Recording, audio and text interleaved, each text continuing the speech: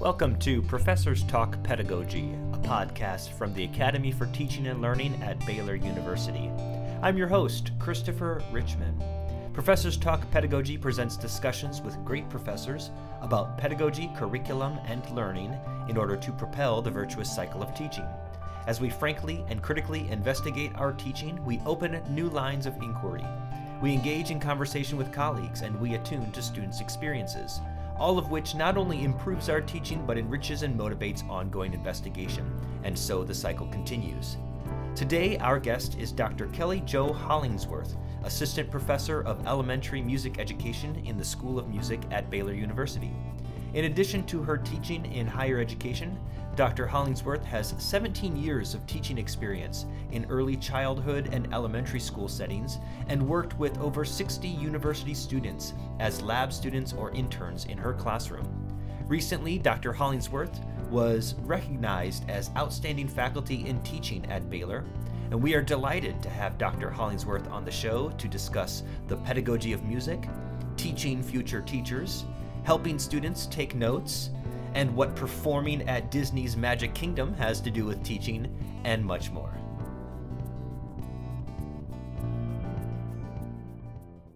All right, Kelly Jo Hollingsworth, thank you for joining the show today. You're so welcome. I'm excited to be here. Well, first off, I want to start by congratulating you on being awarded the Outstanding Faculty Award in Teaching in the tenure track line. Is that how we distinguish that here? Yes. Yes, so I would love to just hear your thoughts about what that award means to you, and especially like what it signals in your teaching, you think. Well, first, I'm very humbled to be recognized by my peers and students and the university in this way. I do think that this honor signifies that students and my colleagues and the university as a whole appreciate and value the artistry that is involved in teaching and in pedagogy. I identify as an educator more than I do as a musician, and so this award confirms that teaching is what I am called to do, and I'm very excited and I'm very proud about that. In my opinion, teaching is an art. It does involve the combination of content knowledge and organizing and guiding instruction, but there's this bonus element of relationship building skills, and it's really artistry when you can make all of those work together seamlessly, and other people think, oh, teaching is so easy. What do you think your students would say, or maybe you don't have to think, because we all get student course evaluations, but if your students were giving you an award like this, what would they be recognizing out of it? Probably the free snacks and food. Doesn't hurt. That I give them, that does help. I think that they recognize, well, this is something I think that I underappreciate. They get more out of my teaching than I think that they do. And I know I underestimate how much they're really learning and retaining.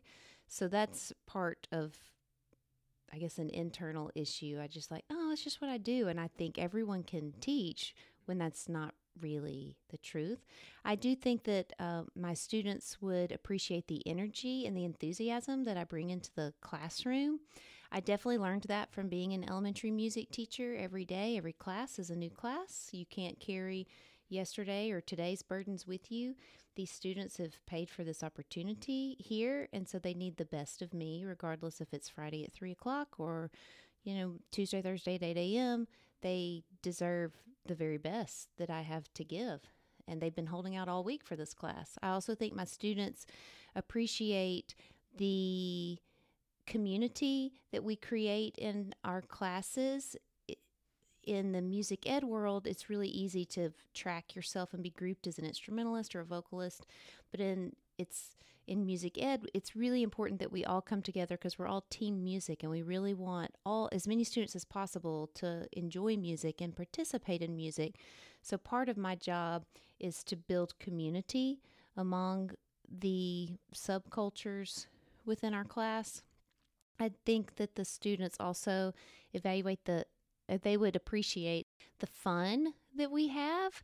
It does seem like music is a lot of fun and games, and it is. However, it's building off of those activities and those opportunities to pull out the pedagogy and the metacognition actually involved in the reason why we do those things. So I think they would give me some good grades on those areas.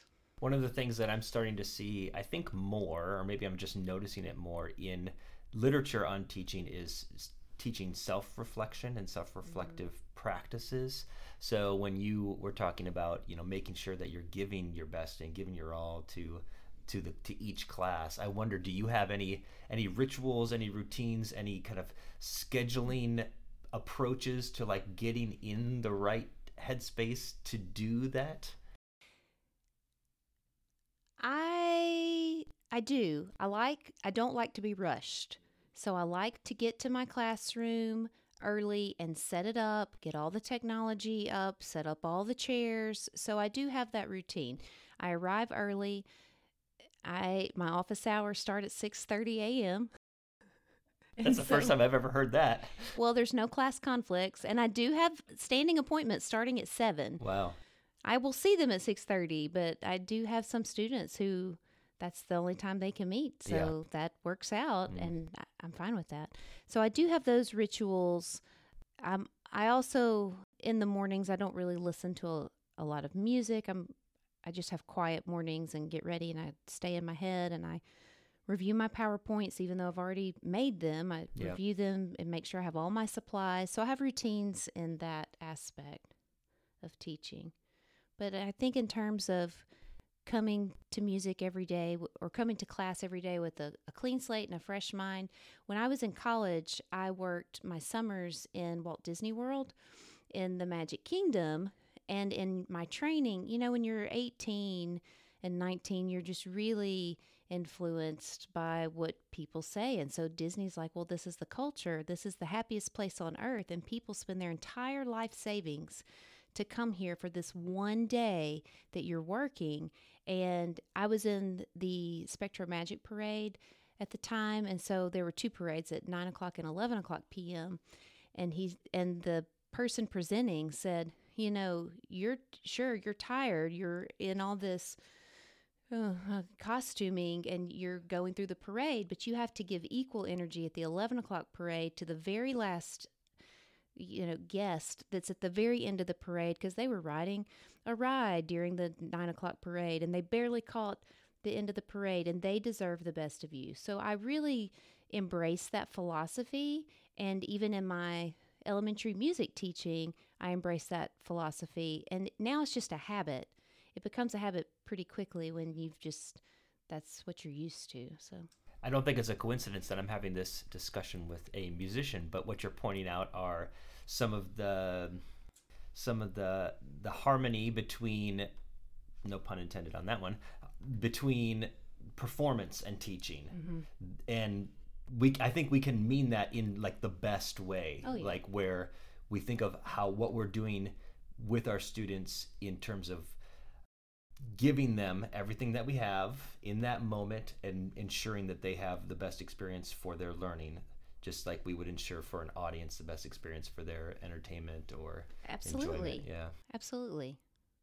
So coming from several different kinds of teaching contexts, not every, I would dare say probably most faculty do not have formal teaching experience in settings outside of higher ed before they come into higher ed to teach. So you've taught in elementary schools? Yes, I taught elementary music for 17 years, and then I've taught nothing in between, just age 3 to 10, and then I jumped to age 18 to 23. There's a whole lovely range there that you've just missed. Yes, the stinky ones. Okay.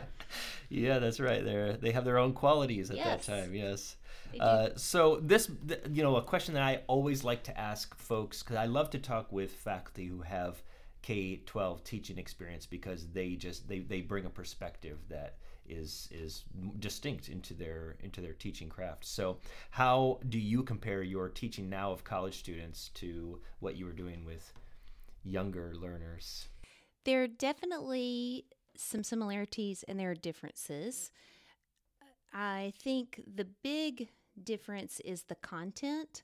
When I was an elementary music teacher, music was my content. However, at Baylor, pedagogy is my content.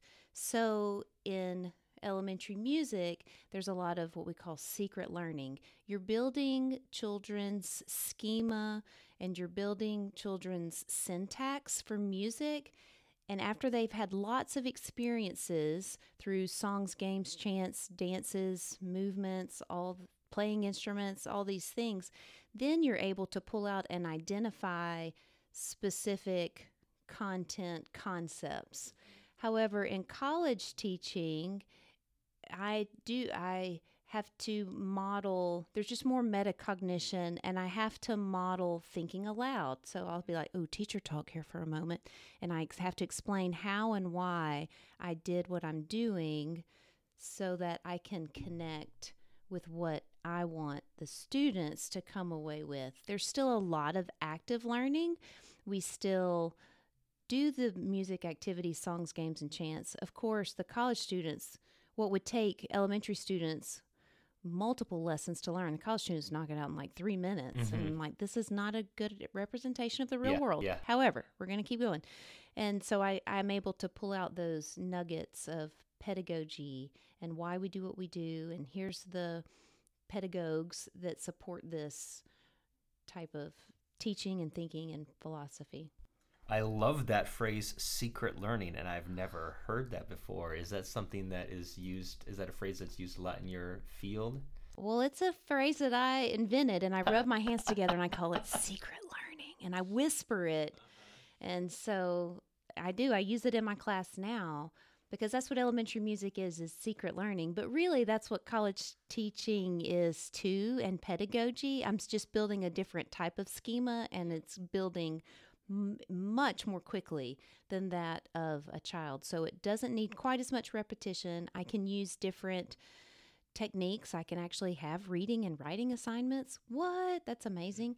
I can actually talk for more than 2 minutes on a topic with college students. So mini lectures within the classwork. So that's a nice change. I do, and I even like modeling the think aloud, where I'm okay, this is what I'm thinking, and this is why I'm doing it. So I enjoy that process as well. Those are some of my favorite college teacher tricks. Yeah, well, I think even if you're not teaching other people to teach, this is a really good habit to be in, because students can't read our minds, and I think a lot of times we forget that, as silly as it kind of sounds, especially because we're experts in our fields, and we make all these connections that are so simple for us because of our expertise that it doesn't dawn on us, oh no, actually articulating the connections and then how that's translating to why I'm doing this in the classroom just helps students, because they don't see it otherwise usually. You're right, they don't. So in my Intro to Music Ed class, I co-teach that with a colleague, and that class is freshmen and sophomores, and the class is really about transitioning from having your student hat on to having your teacher hat on, and we practice, why do you think your teacher's having you do this activity? With what methods and with what results is your teacher doing this?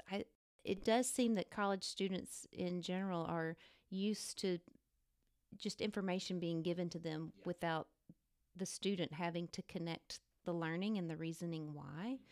So we do try to transition, take off your student hat, let's put our teacher hat on. Now, why do you think we are not giving you a written assignment this weekend? Well, because it's president or whatever. Yep. Okay, yes. Mm-hmm. Mm-hmm.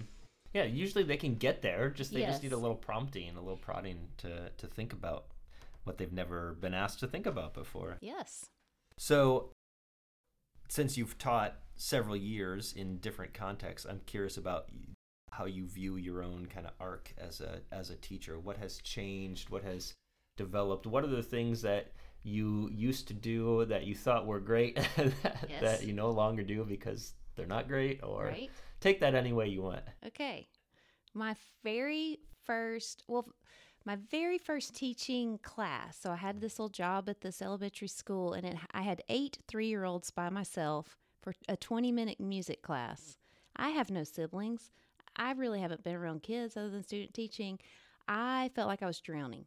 So I was definitely in a survival mode. And after that one class, I remember standing out. It was a cinder block hallway that was painted cream. And I thought, whew, my university training did not prepare me for that. I'm going to figure this out, and I'm going to teach people how to teach elementary music. So I set that as my goal just after that one 20-minute class. And I learned a lot at that little school, and then I got my master's, so I went on and I moved to a different town. And in that town, all the kindergartners went to one school, and I was their music teacher. So I had the honor of getting a lot of repetition. I had 26 classes, and I saw each class twice a week. So you're doing the same thing, slowly building on each other 52 times a week. I got really good at transitions and pacing and not thinking about me, but really thinking about the students and having my eyes out in the classroom and anticipating behaviors or student digressions. And so that was where I really got my artistry together. And then I started to notice, there are some teachers who always have really questionable behaving students, but they're always good for this teacher. So I also started to pick up on classroom management cues. And that was when I learned what I say, how I act, and the words of affirmation as the students even are coming in the room. Oh, I see that smile today. Look at that. You got your hands down by your side. It's going to be a great day. By giving students the behavioral expectations ahead of time, it really helps with everything else. Once you figure out how to manage your classroom, everything's golden, really. You can kind of sell anything. Teaching's all about marketing. Yeah. You're selling your product. Mm-hmm. So I transitioned then to a new school in the district that was 1st through 5th grade, but it was really fun because I'd already had all those students in kindergarten, so I just got to see bigger versions of them. And it was at that time I started taking courses for my PhD. I've never been a full-time grad student. I've always taught all the way through school, and that was when I really started to care about research, because if the research shows that this method is better, then why am I doing it the old way? Yep. I need to change what I'm doing because this is better, and someone has taken the time to do the study and multiple studies. So that was when I really started to implement research in my teaching, and I really started to develop more research-based best practices. I had the practical stuff by that point, and I also found it intellectually challenging, and it was a fun time because I was like, ooh, I want to try this. I'm going to read this and try this. And my students were really fun and did all the, they would comply. And if it was a crash and burn, it's okay. They're like, oh, we'll try again. Okay. Yep. Just try things. Yeah. So they were very, very gracious. And I started to host more and more student teachers. And that was where I really found my joy, was investing in the student teacher that came into my classroom. So we would be together every day for 6 or 7 weeks. And that was when I started to work on the teaching of the pedagogy of teaching. And it was nice because they could see the real students doing it, and then all I had to do was explain, and they could make the connections.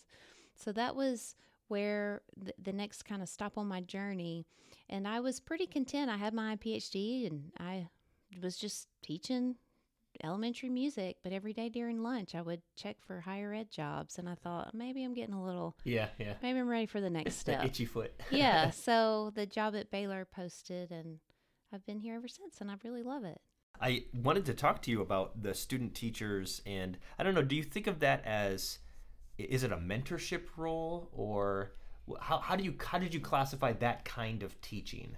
So it's a journey. The relationship starts out where the student teacher really thinks of you. It's like a small, if you think of a two letters. You have like the ST is really small for student teacher, and then the MT for mentor teacher is really big. But over time, you build the relationship to where the student teacher stops thinking of themselves so much as a student and more as a teacher. Yeah. And you mentor them, you eat lunch with them, and they're eating lunch with the art teacher and the PE teacher, so they're surrounded by the teacher talk. You all teach the same students, and it's like, oh my goodness, I'm worried about this friend over here. You build this concern for the students at your school, and as a resource teacher, it's really nice because you teach everyone in the whole school. Mm-hmm. So it's different than just having your 20 or 23 that you know really well. I know them all really well for a long time. Yeah. So it's a special thing, and over time, the student teacher does start to see themselves as a real teacher. I was always careful in the beginning to I never introduced my student teachers as a student teacher to my class. I always said, this is my music teacher friend, Mr. So-and-so or Miss So-and-so, because I wanted my student teacher from the beginning to see themselves as a teacher and as an equal in the classroom. And they were really, it was just really a fun journey to watch them grow and bloom and make their own decisions about what to plan, and I'm going to do this, and okay, let's try it, and then just bounce ideas off of me. They kind of came to their own. And on the last day of student teaching, I would always tell them, okay, now we're colleagues, so you can call me by my first name. Mm-hmm. And they're like, oh, I can't do that. I'm like, yes, you can. It's a rite of passage. It is. We're equals now. The letters after the name, it doesn't matter because we're the same. I would imagine that experience of mentoring student teachers in the classroom gives you plenty of anecdotes for when you're teaching the students in the college classroom now, because they're on the other side of that experience, right? Mostly they haven't yet gotten into because it's their classroom. last semester. Student teaching is their last semester. Mm-hmm. So you could really say, like, let me tell you what really happens and what really, it's not just what you're imagining. Yes. I do think that is something that helps me as a college professor in my field, is that I have tremendous classroom experience, and I've hosted over 60 students. Some have just been lab students, but over 20 student teachers in my classroom. Mm-hmm. So I am able to better communicate with my students at Baylor. Yeah. Reminds me of seminary. When I went to seminary, like, the professors that I thought that I soaked up the most from were the ones who were like, well, let me tell you what happened in the congregation one time when the president took me by the elbow, and it's like, well, your eyes are just like, they're just like silver dollars. So you're just trying to figure out, like, oh, this is how it's actually going to happen. Like, I don't care if you have a PhD. Right. Like, I want to know Tell how me this the experience. Yes, that's right.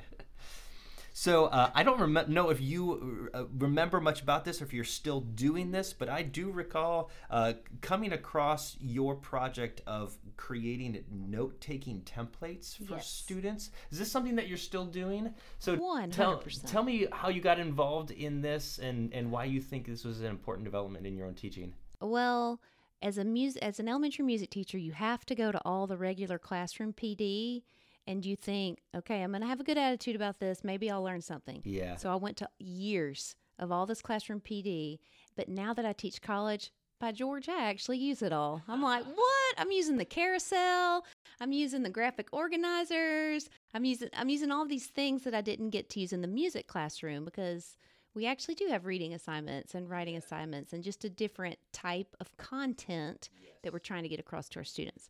So I'm going to credit that elementary school required PD that I secretly didn't want to go to, but chose to and have a good attitude about it. And so that was where I learned about Marzano and all of his high yield effective strategies. And so Marzano has written even some books, and there's lots of just nice little summaries online if you need a refresher. But graphic organizers are a high yield instructional strategy. So research shows that these specific strategies help your students learn and retain the learning. So graphic organizers help students identify similarities and differences. They help students summarize and they help students take notes. And this is because it reinforces effort and it provides some recognition. There's also the non-linguistic aspect. So if I ask my students a question of comparing and contrasting two music ed pedagogues, they're like, oh, that's on the circle page. They can exactly picture what page it is. Then all they have to do is find it in their notebook. So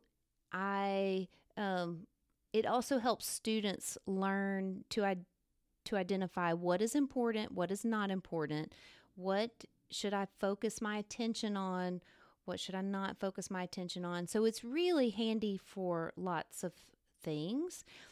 Selfishly, I also think it's fun to take notes when it's a bunch of different looking art on a page. You're like, ooh, all this is connected. What does this mean? So they can see the connections. It's not just one white ruled page after another. It's not one T-chart or just one Venn diagram. It's lots of webs, but I use different icons for the webs. That's the elementary teacher in me. And every page has a border. That's just me. For you. That's just me. I don't recommend that for everyone, but I'm like, oh, it takes 2 seconds. Well, you're pointing out there something that I often will speak with instructors about is that our students are not yet to the point in most cases where they're able to do that work of discerning what is important and what's not important. That's exactly right. And I don't want to cast aspersions, but I do think that a lot of times we think of college teaching like, oh no, they're in college, they're supposed to be able to do this work of figure out what's important and what's not important, rather than thinking of it as this is the time when they learn how to do that skill. And so if whatever we can do to help them develop that skill, and maybe, I don't know, do you take a progressive approach where you pull back some of that and see if they can do any of that work on their own in smaller doses? I currently don't have the class time to, so I have, thanks to the ATL, I've learned how to flip my classroom. Right. So they actually have digital lessons and PowerPoints where they fill in the notes for themselves, and then we talk about them in class, and we play the activities and the games, and then pull out all the pedagogy from that. So there's currently just not room for them to design their own graphic organizers. Yeah. Now, in my Intro to Music Ed class, there are opportunities for students to draw their own, but they haven't had much experience as a group. If you think about the gradual release of responsibility of I do, we do, you do, we haven't done it as a group yet. So I don't anticipate those graphic organizers they're fine, is what they are. They're fine. But there are some that are better at it than others. Whereas if we would take the time to model some graphic organizing ideas, it could be more beneficial.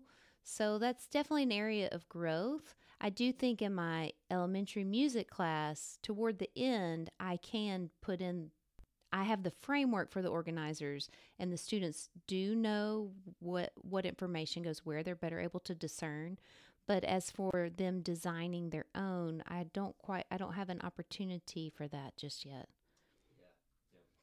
Well, is there something in your own teaching that you have not yet tried that beyond what we were just talking about that you might want to expand? Is there something that you're on your teaching wish list? Music teachers in the classroom are outstanding informal assessors, and they are very poor formal assessors.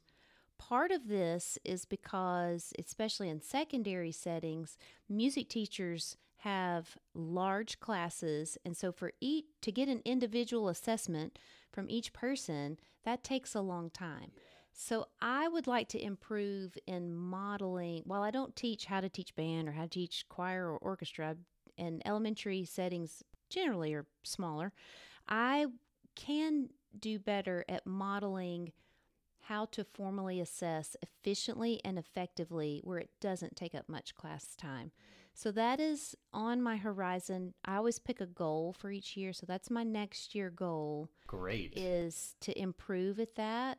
So that way, when my students go into the classroom, they've seen it done, and then they have a model. So ultimately, it would be nice if I could model it for several weeks and then take turns and let the students try to mark their own. But it's going to take me a couple semesters to get that far down the road. It's fascinating how disciplines can factor into this, because as you said, music teachers are great at the informal, and I'm imagining, especially in small settings or like one-on-one lessons, it's so natural to say, no, turn your finger this way, or yes, blow like this on the right.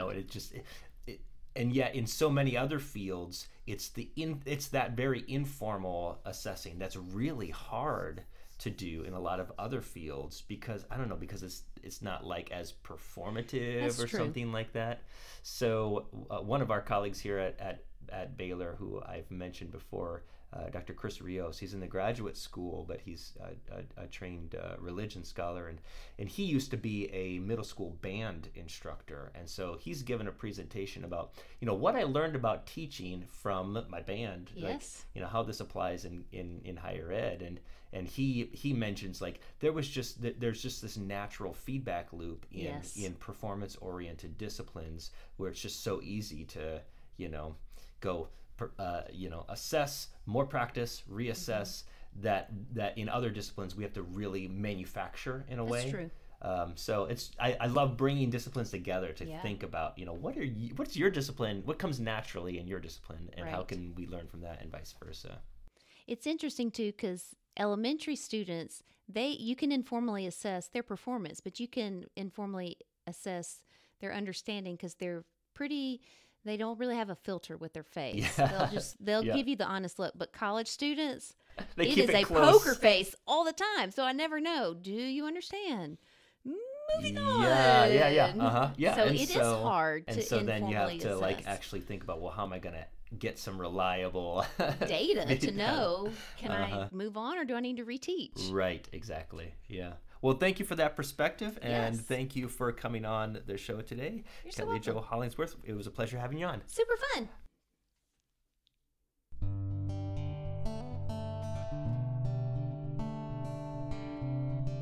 Our thanks again to Dr. Jo Hollingsworth for joining the show today. If you want to learn more about Marzano's high-yield instructional practices, check out our show notes at baylor.edu/ATL/podcast and scroll to Season 3. The best way to support our show and keep up with our conversations is to subscribe wherever you get your podcasts. That's our show. Join us next time for Professors Talk Pedagogy.